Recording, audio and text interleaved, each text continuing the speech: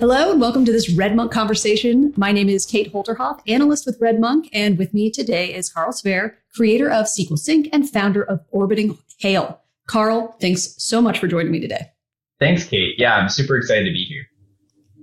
All right, so I invited Carl here after reading a post he wrote titled Stop Building Databases, in which he lays out what he calls, quote, a front-end optimized database stack. So needless to say, I was very intrigued. But before we start digging into what he means by that, and it's super interesting, Carl, can you share a little bit about your career and technical background, just so folks can get a sense of who you are and your realm of expertise? Absolutely. Let's see. So about 12-ish years ago, I was working at a company called Mixpanel, which is a user analytics company. And at Mixpanel, I sort of started my entry into the world of data. Like I started to learn about, I was a front-end programmer, so I was building JavaScript applications. But I started to learn about how you could use data to build really amazing client experiences. And so we were taking data, which was user analytics data, and we're rendering into like funnels and segmentation and basically helping people learn about how their users are using their app. But in that process, I got to really love how there was this interesting relationship between this like the server side and the client side. And when you're moving very large volumes of data when you're moving any data, it just made me start to think about that sort of side of thing. So that was where I sort of started this like noodling in my head about this relationship sort of 12-ish years ago. And then I had the opportunity to join a company called SingleStore, which is a database company. It used to be called MemSQL when I joined. And at SingleStore, we were building an analytical and transactional database. So a database optimized for both kinds of workloads. Sometimes people call this type of database an HTAP database or a hybrid transactional analytical database. Or hybrid transactional analytical processing database. But the premise is that you can build really amazing applications when the same system, which is holding your data, can do both sides of the story. And so I learned a lot about databases at SingleStore. I did everything from building sort of our front end stack, our dashboard system, helping people deploy the system. And then when I left, I was doing pretty low level stuff in the database. I added the team I was part of, we added WebAssembly to the database. So we basically added the ability to program the database via compiling sort of from any language that can target WebAssembly, which was sort of an interesting paradigm. And we just tried a lot of really cool things inside of SingleStore. So that was sort of what got me to where I left SingleStore, which was earlier this year in February 2023. And I decided that it was, I was 10 years exactly to the day that I worked at SingleStore. So I had a decade of database experience and I've seen a lot of different things in the data world. And I decided to go back to my roots. I want to go back to front-end programming and I want to approach it from like a little bit of a new angle, which is with all this knowledge about how databases work at a very low level, can we maybe rethink how we manage data in the front end and that relationship between the front end and the server? And so that's sort of my sort of quick TLDR journey. No, that's awesome. Okay. And, I got to say, I'm always interested in speaking with folks that love databases and data management. So I've met several self-proclaimed data nerds, and I'm just always curious what makes this issue so compelling for them, just, intellectually. So, Carl, have you always been a data nerd, or, what is it about this particular domain that interests you? It excites your your I guess willingness to spend all of your work capital on. Yeah, that's a really great question. I don't think I've always been a data nerd. If I go back like before Mixpanel, I think I was definitely, I approached computer science less about data and more about visualization. I was really excited about teaching the computer how to make things visually. That was a really big draw for me. Where data came into the picture was really at Mixpanel, where I learned that like when you have interesting data, you can use that data to build data bits. You could essentially combine those two that data with that passion that I had, which is visualization. And it turns out after a really long time, like after an entire career of data, that visualization in almost any form is a data activity. It really is that if I go back to like the data viz stuff I was doing in university, even though I didn't think of it as like data in the way that we think of data and databases, it is very much like this interesting relationship between data and visualization. So maybe I was a data nerd, but I don't think I identified as such. Sort of a fun, like, round trip that I got to. I love that because I guess when I tend to think of front-end engineers, you tend to think of them as being in interactive teams with a lot of designers and UX folks. But yeah, there's this whole other side to UI, and that's like data visualizations. So when you think about like business intelligence, I mean, that's really their sort of wheelhouse. It's like creating these charts and trying to visualize some of these important concepts. So you're right. You're making me think about this in a different way than I have historically. So one of the things that I thought was really interesting from your piece was this sort of concept, or I guess it's like more of a philosophy of offline first. Could you explain what that means? Because I'm not sure that that's something that everybody's familiar with. Absolutely. So offline first is the idea that the application is designed to work offline. Okay, so that's the first part of the thing, right? Offline first. So the offline part is the application continues to provide some capability offline. Now, some people might be like, well, you can't have all capabilities offline. Like, what about email? Like, I can't send an email if I don't have a network connection. And sure enough, that's fine. Offline first doesn't mean that all capabilities are offline. It just means that the user can like open the app. They can see the last state that they saw prior to closing the app. They can interact with at least enough of the app that it's useful. It provides some value. That's sort of the offline side. Now, first side says essentially that the way in which the app sort of thinks about data and the relationship between the app and the backend is that it sort of interacts with data offline first. So it interacts with the data on the device first, and then the data is then synchronized sort of asynchronously to the backend. So it changes the relationship between the app and data from the classic relationship, which might be first, we're going to send an API request to the server and wait for the response. That's sort of the very classic strategy. The second strategy might be parallel. So we send an API request to the server, and in parallel, we do some kind of like local optimistic data change. So that would be like where we try to do both things at the same time. And then offline first is we do the operation locally first. We show the result of that operation right away, so the user just gets instant feedback. And then like asynchronously, basically, not in parallel, but asynchronously, we're also telling the server about it. And so the server still gets updated, but we have a sort of like the app experience moves forward locally in a way that is most beneficial to the user. So that's sort of the aspect of offlineness and firstness. So, my own research at RedMonk, it covers what I've referred to as like the server client two-step, by which I just mean the challenge that's faced by all front-end and full-stack engineers of sort of determining what should be done on the client's browser and what needs to be sent to the server. And but then at the same time, I always joke as someone who's a front end engineer. So, I tend to write a lot of HTML, CSS, a little JavaScript. I didn't really deal with databases when I was a practitioner. And so I'm like super self-aware when I talk about data. And I actually took a Microsoft certification in data fundamentals as part of my research into certifications, because I was like, well, where is it that I need to learn the most? And it's certainly about databases.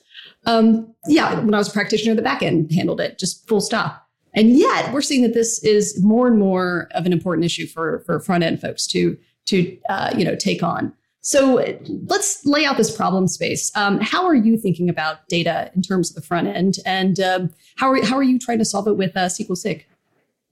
It's a really good question. So I've been thinking about, stepping back to maybe the two-step. Like, I really like that way of saying it. What did you call it? Did you say that the client? Yeah, the client server two-step. Yeah, I love that. That is a great phrasing. It really captures the spirit of a lot of complexity in front-end engineering. In front-end engineering, as front-end engineers, like, we love creating the visual aspect, like that interaction layer between the application and the user. That's really what I think a lot of front-end engineers would say, at least for myself. I guess I can't speak for everyone, but maybe for you and maybe for me, that we really like that. We like that relationship to the user. And a lot of front-end engineers love the fast iteration cycle as well, right? That like local experience where you change the code and you're immediately seeing the result. That's like pretty sort of tangible. It's very cool. So the two-step is so interesting to me because it's always been the biggest source of friction between me trying to build a really cool experience for a user and the experience actually existing. Is always this, like, I spend probably more time thinking about the two-step, that data interaction piece, than maybe sometimes the application itself. Ultimately, like, this is always frustrating me. I don't want us to have this. I want our front end engineers to basically be able to use data very, like, much more naturally, like much more as if it was just another part of that, like, local application model, and leave it up to a different system to figure out how to move data in between the front end and the back end, rather than the front end engineer having to sort of manage that coordination themselves. So that's always been how I've sort of thought about it. When I was at Single Store, I was doing this WebAssembly work. So for anyone who's watching, maybe they aren't familiar with WebAssembly. WebAssembly is basically you could think of it as, there's a lot of ways to think about it. Let's say that it is a general purpose way of representing logic or like computation. Right? So we have code. We all know code. We can sometimes compile code into other representations of that code, and then that compiled code can run on different machines. We can sort of think about this relationship between code and computers. We can think of WebAssembly as another kind of computer that we can compile to. So we can run basically different kinds of code on this like WebAssembly computer.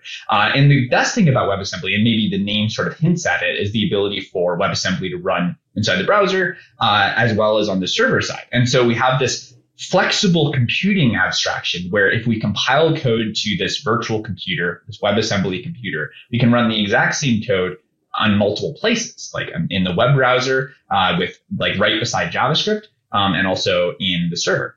Now, why do I bring this up? Because when I was at Single Store, I got really into this concept of moving compute to data rather than moving data to compute.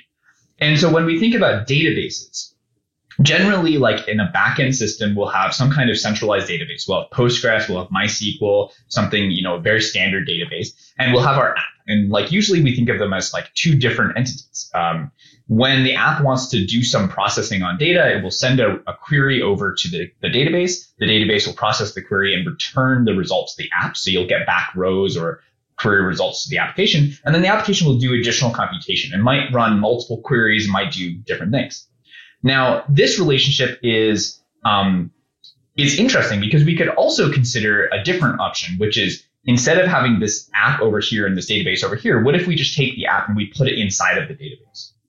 So suddenly we've eliminated this like round trip between the application and the database to be able to process that data. We've essentially moved compute to data. So why am I bringing this up? Because this is a similar two-step that we do with front-end engineering. With front-end engineering, we have our front-end on the left side, or my left side, maybe your right side. I don't know. Weird. Okay, so we have front-end on one side. We have the back-end on the other. And the two-step is basically you're doing some compute over here. You're doing some compute over here. You have some data over here. You have some data over here. And you're trying to figure out how to coordinate those two sides of the same coin. This is a hard problem, like a really hard problem. And at Single Store, I started to experiment, as I said, with putting the app inside of the database. What if we compile the app to WebAssembly?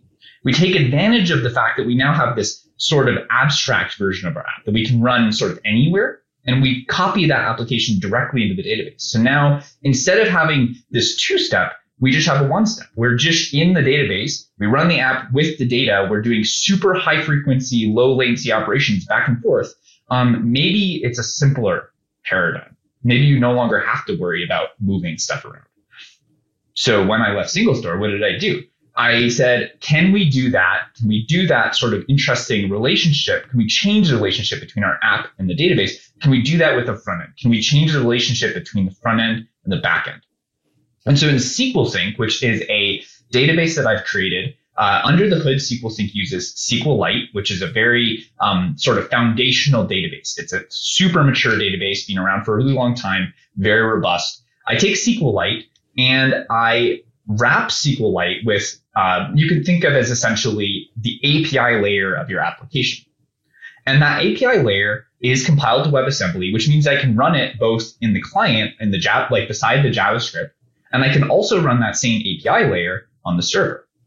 And so now what I can do is if I figure out how to move data from the server, like the underlying database from the server to the client, I can now run that API locally in the client. And I can eliminate things like network latency, complex caching, complex optimizations, complex query execution. Imagine, you're building a table view in your front end application, and probably most front end engineers have done something like this. They have some table view, what do you call it? Like project manager? No, not product manager. I was like, too many P's. Okay. So the product manager says, hey, front end engineer, can you sort this column, please? Like if the user clicks on the column, like sort it. This sucks. Like usually it means you're going to send like a new API request to the server. You're going to resort the data. It's going to come back. You have to refresh, reload the data in your data view.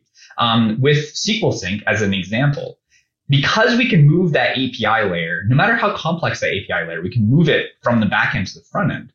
When you want to resort the data, you just issue a local API call. You say, give me the data in a different sort order. SQL Sync manages understanding what data is like local, and it can immediately resort that information without you having to do anything different. The same exact code that knows those custom sort systems. Because like sorting is not always the simplest thing. It doesn't necessarily mean you just, alphabetically sort. You might have to sort using a custom comparison function. You might have some complex code. Maybe you have some more interesting query that you're running locally.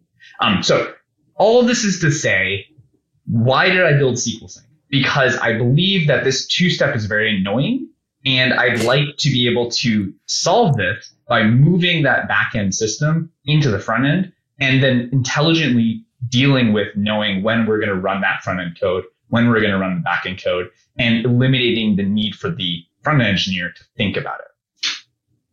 Okay, so I think I have a bit more of a handle on why we should, quote, stop building databases and instead build a front-end optimized database stack here. And SQL Sync is the way to do this, right? So I'm interested in your argument that there is a mismatch in the data model for the client and the data model for the server. So the implication is that there's some sort of transformation which creates that disconnect. Is there a precedent for offline first in industry that has been, able to successfully bypass the issues that come from being, I guess the opposite of offline first would be online first. So is there a way to not, this is already happening, that we've seen this work in the past? I think that's a very interesting question. So maybe there's two questions there. So one question is, of course, like who's in the industry is maybe enabling some of these things. And then the other part of the question is sort of like offline first as perhaps a forcing function. Offline first as perhaps a different way of representing a data model, and like what that means. So we'll start with the first one, which is industry that have sort of adopted different ways of building apps that maybe have benefits over the classic application architecture. Some of these are really old school apps that everyone will know. So I'll say two of them, which is email and calendar clients. Like basically every email and calendar client on the planet. It's probably not true. Many of the ones that you would use, so like the Gmail client, many people have used that. Outlook, which is a desktop application that you can use. It's now a web app, but it basically has the same concept. These systems are, they're actually like, I would argue, like offline first. They're designed to do most of their operations on an offline version of the data. And they continually are sort of synchronizing that offline version of the data with the online version. So they're talking to the server to be able to say, hey, do you have any new emails? Okay, great. You have some new emails. Let's bring it down to our offline version. But when you open up Outlook, for example, in like Microsoft Windows, you open up your Outlook email client. It doesn't matter if you have internet or not. Like it's going to show you the last view you saw before you closed Outlook, whether that is an email, whether that is an inbox, you're going to see that. And then it's going to asynchronously sort of update itself if there's internet as fast as it can, but in a very sort of asynchronous way. And we're used to using these types of apps. These apps work really remarkably well, and they add a lot of reliability to the system.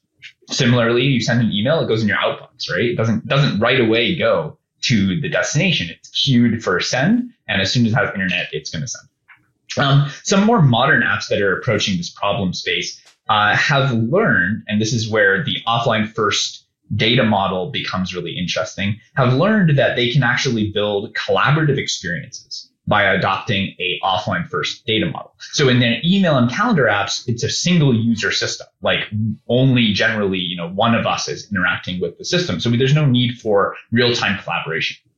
But if you look at, for example, like Figma, if you're familiar with the design tool named Figma, or Linear, which is a task management tool. Both of these applications have adopted a offline first data model where the data is designed to the data is designed to synchronize from the server to the client.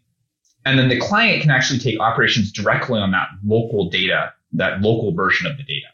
And then those operations can be synchronized asynchronously, which is an important piece of this architecture, with the server when there's internet.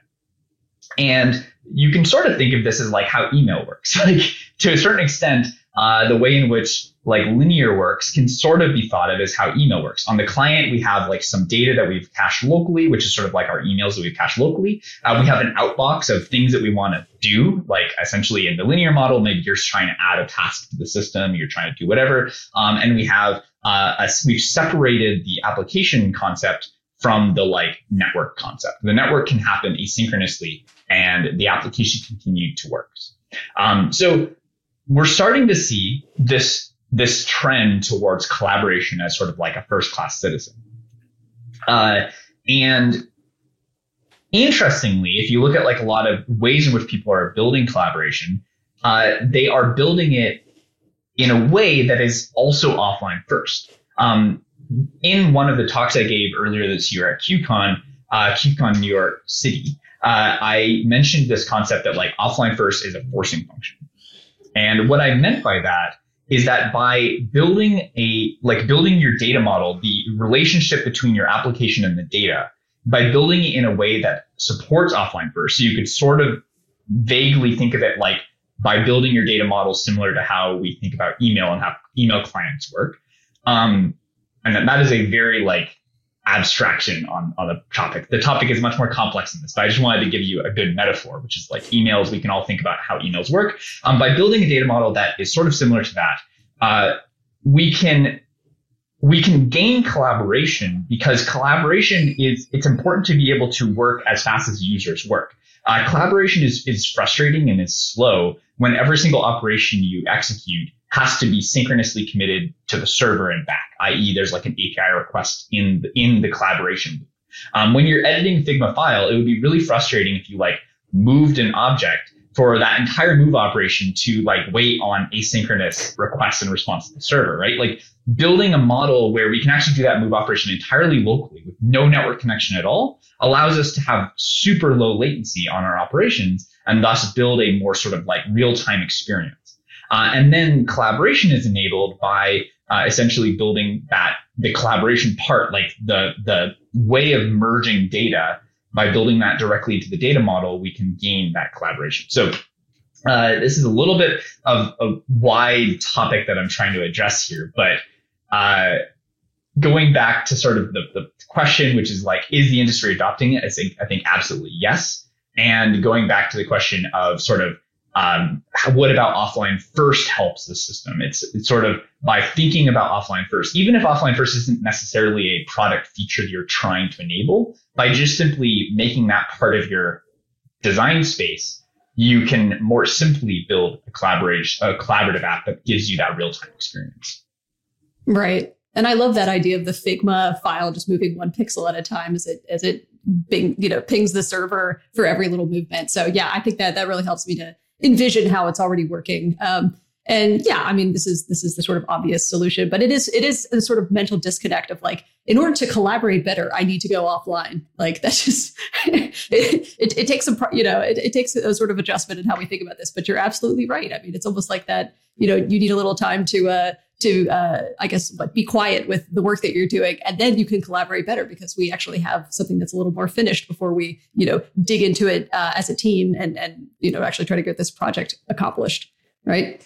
That's another aspect of it as well. Yeah. There is some other interesting aspects of offline first, which I think you're highlighting, which is that by building this data model, you also gain the ability to choose to go fully offline, to work offline as a feature. And this feature, like when you're writing a doc, I've seen a couple of interesting startups. Off the top of my head, I can't remember their names, but there's been a couple of startups recently that have started to experiment with like different ways of doing sort of document collaboration, where rather than the Google Doc style where everything is online all the time, where like you always see the user's changes all the time, switching to a model where it's more like, okay, I'm going to check out this document into sort of my own version. I'm going to edit that version. No one can see those changes. And then when I'm ready, I'm going to like merge back in. So maybe more of like a Git style, like source control management style sort of document workflow. And that's also an offline first workload. Like even just Git as a version control system is an offline first system. We have the database, which is designed to run entirely on the client. We can run operations locally on the client, and we can synchronize asynchronously. So yeah, offline first is everywhere. It's just being able to use it effectively is the hard part. Yeah. I love that example because I got to admit, anytime I'm on a Google Doc writing with other people, I'm just sitting there reading what they're writing. And, you know, it's I could definitely be getting more done if I wasn't spying on my coworkers. Okay. So it seems like SQL Sync fits into this sort of larger conversation that's going on in the front end development space that includes sort of caching, hydration, and state. So a number of front-end frameworks are coming up with innovative solutions to these problems. So I'm thinking of like the React server components and Islands architecture, which is used by frameworks like Astro and Fresh. So I guess I'm just curious, why are these solutions not sufficient? And if they do have a place, where is SQL Sync a better solution? It's a really good question. So, you know, when we're talking about front-end applications, we can think about them as maybe from a couple different perspectives. So the first perspective is front-end apps, especially like web apps specifically, where React server components and islands are predominantly being used. Web apps have this interesting distribution model where you go to a URL and you've effectively downloaded the app. There's a different distribution model to like how we distribute native applications. Native applications, you go to maybe the App Store, you click install, it's installing the app. Like you have this clear concept of like, I'm getting a thing on my computer. And then you then open the app and then you can use it. It has its own internal sort of navigation system. The web is interesting. We've correlated the like navigation system with the distribution system. And that is one of the key innovations of the web that's made the web grow so quickly. Okay, so why do I bring this up? Because React server components and islands are directly sort of related to this new paradigm of a distribution system. With this new distribution system, we need to be able to essentially load an application from zero. There's nothing on the user's device to a working app as fast as possible. We want, when a user goes to a URL, we don't want them to have to wait for the entire application to install all at once, right? So a lot of these features that have shown up in the web platform are really tightly coupled to that like web distribution architecture. This idea that we can sort of go to any app at any point, whether or not the device has ever seen the app before.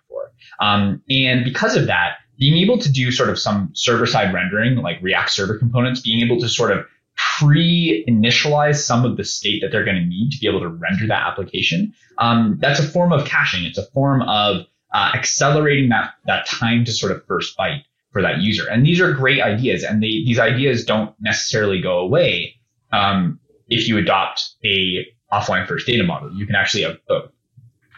And so this is sort of like, I think, a good way to think about it. It's like, well, why do we need these things? Well, because we want to be able to do incremental rendering. We want to be able to accelerate that time to first byte. We want that user experience really good. That's one reason. Another reason is that some frameworks have started to adopt this idea that we can do sort of like partial server-side page re-rendering, where you click on like a button and we're going to essentially just use like an island, for example, to just update like a portion of the page to a new content. And different frameworks do this in different ways. Some frameworks will actually send down like HTML fragments that were rendered on the server that can be like loaded via JavaScript into that component inside the server, and that's where you get, or inside the client, that's where you get things like islands, which is interesting. And then other frameworks will work really tightly with like the React layer, for example, or other front end framework layer to turn those, like when I click a button, turn that into an API request that would maybe retrieve some JSON, and then that JSON will end up being processed by the client and then hydrating into like a new client component state. Okay, so that's all sort of just preliminary, getting up to the point where like I have an app. I have an application that's like running in my client. Those tools that we have, like React server components and islands, are important mechanisms to incrementally turn a blank page into a working application. And they're very important. But at some point, if you're building a rich client experience, you're building an experience where the application is doing is a rich experience. So what is a rich client experience? A rich client experience is Figma and Linear and Airtable and Google Sheets and Google Docs. These are experiences where you want low latency interactions with the data, essentially. If you had to do long asynchronous server request responses for data operations, the application would be less nice to use, not as good, right? So this is how I define in my mind like this rich client experience where you want to be able to do these low latency interactions. And how do you do low latency interactions? In order to do low latency interactions, you predominantly have to adopt a concept called optimistic mutations. So you have to be able to essentially optimistically change the data that is locally cached to be able to bypass waiting for latency. So you have to basically say, I'm pretty sure I know what's going to happen when the user clicks this button. And so what I want to do is optimistically just do that thing that I think is going to happen on the client before the server gets back to me. And if we can do this really well, suddenly we have a rich client experience. We have a client experience that feels maybe more like a native application where the user is using data on their device. This is really, really hard. It's hard to build optimistic mutations. And I wrote a whole blog post about why it's hard and all of the things that you have to now consider once you start to build optimistic mutations. And I'll say one key thing that's pretty easy to rationalize why this is difficult. An optimistic mutation requires basically reproducing API logic that exists on the server in the client. Like if we want to be able to do something optimistically, we have to be able to predict the outcome of that optimistic thing. How do we do that? Well, we have to reproduce the logic that produces that output, which traditionally sits on the server. We have to reproduce that logic in the client. Software engineers don't like to repeat ourselves. We like to keep things simple. But the idea of reproducing API logic on the back end in the front end sort of defeats that. It makes our apps more complex, makes them more fragile. If they become out of sync, suddenly you have this problem where, oh my gosh, we show the user one optimistic result, but then the server just writes all over that with some different outcome, right? And that's a bad experience for the user. So all of this is to say that React Server Components, islands, these are great solutions to incrementally streaming that initial experience, to creating a relationship between the server and the client that is a little bit more sophisticated, that allows us to do essentially less work to get more benefit, right? We only need to stream down a subset of the application visual model to be able to update state. That's all great stuff. But when we want to add rich client features to our app, when we want to have that ultra low latency sort of relationship with the user, we have to have a system that builds around the idea of optimistic mutation, the idea around local queries where we can reshape data quickly without waiting for the API response. When we start doing that, we add complexity to the system, and ultimately we end up with these very complex rich client applications. So why did I build SQL Sync? Because I wanted to build a database that runs inside the browser. And I wanted to be able to build an API layer that I can run both in the backend, like a traditional API. And I can also copy that entire API down to the client to be able to run optimistic mutations directly inside the client application, such that the developer no longer needs to think about copying and reproducing logic. SQL Sync is able to run the exact same API running in the server. It's able to run it locally. It's able to manage the data relationship. It's able to track query subscription, so it knows which portion of your app is based on which portion of the data. And it's able to do that without the developer having to think about anything. That's sort of the approach that I want to start to lean towards. SQL Sync is currently well suited for, I think of it as two kinds of applications. It hopefully in the future it'll be suited for a lot more apps, but right now it's really designed well for these two concepts. So the first concept is sort of what I call user-oriented data models. So a really simple example, we've been using the metaphor of email, and email is like a user-oriented data model. It's designed pretty much for one user. We want to have cross-device synchronization. We want all of the users' devices to sort of see the same state. So that's a nice aspect of the user-oriented data model. And we're predominantly working with sort of the data of one user. The nice thing about the data of one user is that the data of one user is relatively small, and we want to synchronize it to every single one of that user's devices. We want to have that cohesive experience. Another kind of application that's really good within that same category, the user-oriented data model, would be like a personal knowledge management app. So think about apps like Obsidian, which is like a personal knowledge base. Personal wikis, for example, are also good. Personal task managers, or even like personal financial sort of solutions where, it's about one user's data. So even like a banking app, having SQL Sync manage the local side of your data. Now it's not going to be able to run financial transactions for you, but it can at least show you your accounts, show you all your transaction history. You can provide a really nice local low latency experience over analyzing that data, which is really ideal because it's a single user data. So any kind of app that's really optimized around sort of single user data can really effectively use SQL Sync. The second kind of app is what I call like document oriented data. Document oriented data you can think of as like Google Docs, Google Sheets, Figma, Photoshop, Airtable. When you're using these apps, you're basically working with a single sort of document. In Google Docs, it's literally like a text document. But in Figma, it's a design document. It's some kind of like image that you're collaborating on with other people. In the case of like Airtable, it's a table, right? So these apps have a documented oriented model. When a user has opened a document, they only care about that document. So you can think of it as like browser tabs. Like each browser tab might only care about a single document. And we want to be able to optimize for like low latency interactions with that one document. And so SQL Sync works really well for document oriented models as well as like per user data models.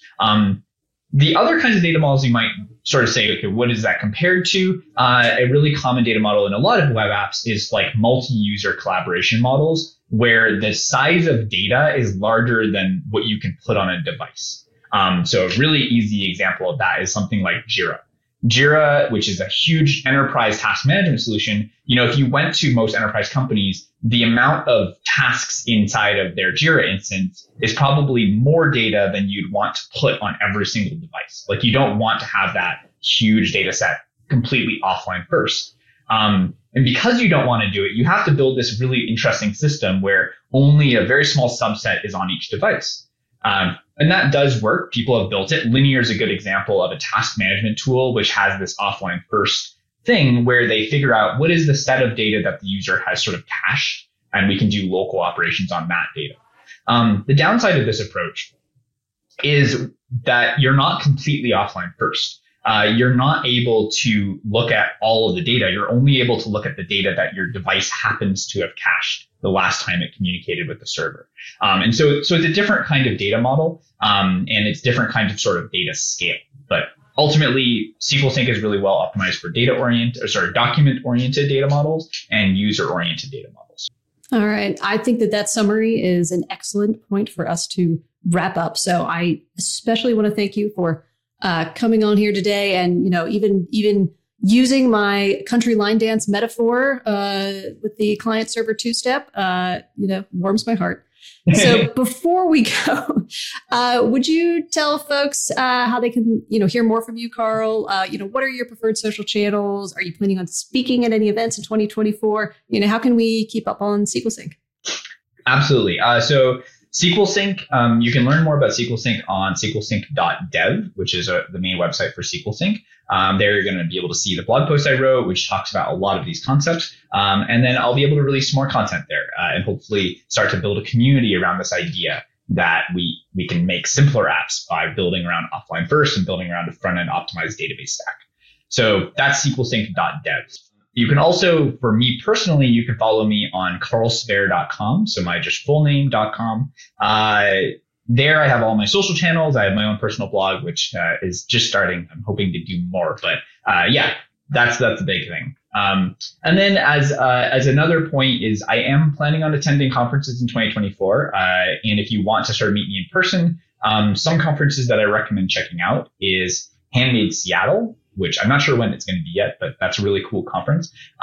Software You Can Love, which might be in Italy, which would be really interesting. QCon and WasmCon. I want to thank Carl for chatting with me about his open source SQL Sync project and weighing in on the front-end data management issue. So my name is Kate Holderhoff, analyst with RedMonk. If you enjoyed this conversation, please like, subscribe, and review the Monkcast on your podcast platform of choice. If you are watching us on YouTube, please like, subscribe, and engage with us in the comments. And with that, thank you.